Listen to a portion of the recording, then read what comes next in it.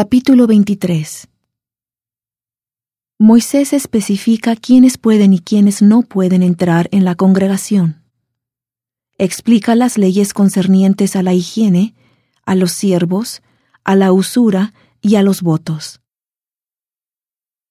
No entrará en la congregación de Jehová el que tenga testículo dañado ni mutilado el miembro viril.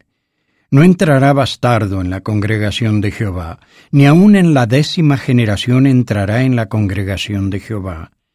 No entrará amonita ni moabita en la congregación de Jehová. Aun hasta en la 10ª generación no entrarán jamás en la congregación de Jehová, por cuanto no os salieron a recibir con pan y agua al camino cuando salisteis de Egipto, y porque contrataron contra ti a Balaam, hijo de Beor, de Petor, de Mesopotamia, para que te maldijese. Mas no quiso Jehová tu Dios oír a Balaam, y Jehová tu Dios te convirtió la maldición en bendición, porque Jehová tu Dios te amaba. No procurarás la paz de ellos ni su bien en todos los días para siempre. No aborrecerás al edomita porque es tu hermano. No aborrecerás al egipcio porque extranjero fuiste en su tierra. Los hijos que nazcan de ellos en la 3ª generación entrarán en la congregación de Jehová. Cuando salgas a campaña contra tus enemigos, guárdate de toda cosa mala. Si hay en medio de ti alguno que no fuere limpio por accidente de noche, saldrá fuera del campamento y no entrará en él.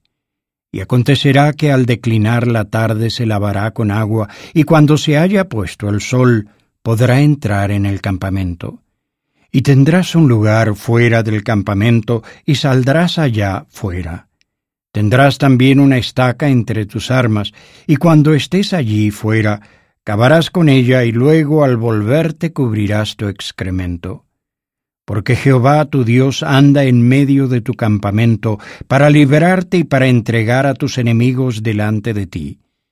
Por tanto, tu campamento ha de ser santo, para que él no vea en ti cosa inmunda y se vuelva de en pos de ti.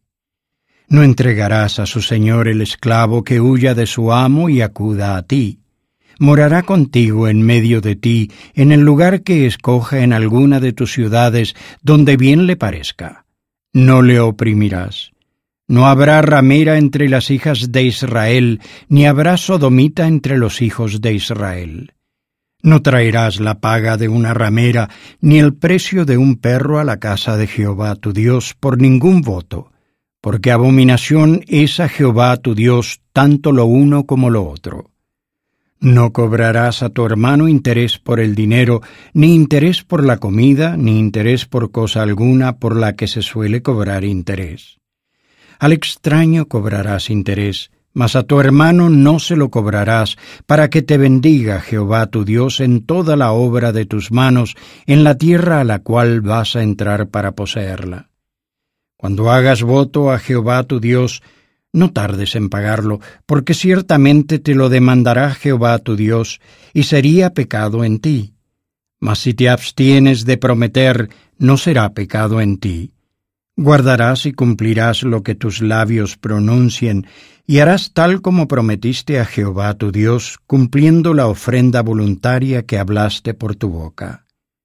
Cuando entres en la viña de tu prójimo, podrás comer uvas hasta saciar tu deseo, mas no las pondrás en tu cesto.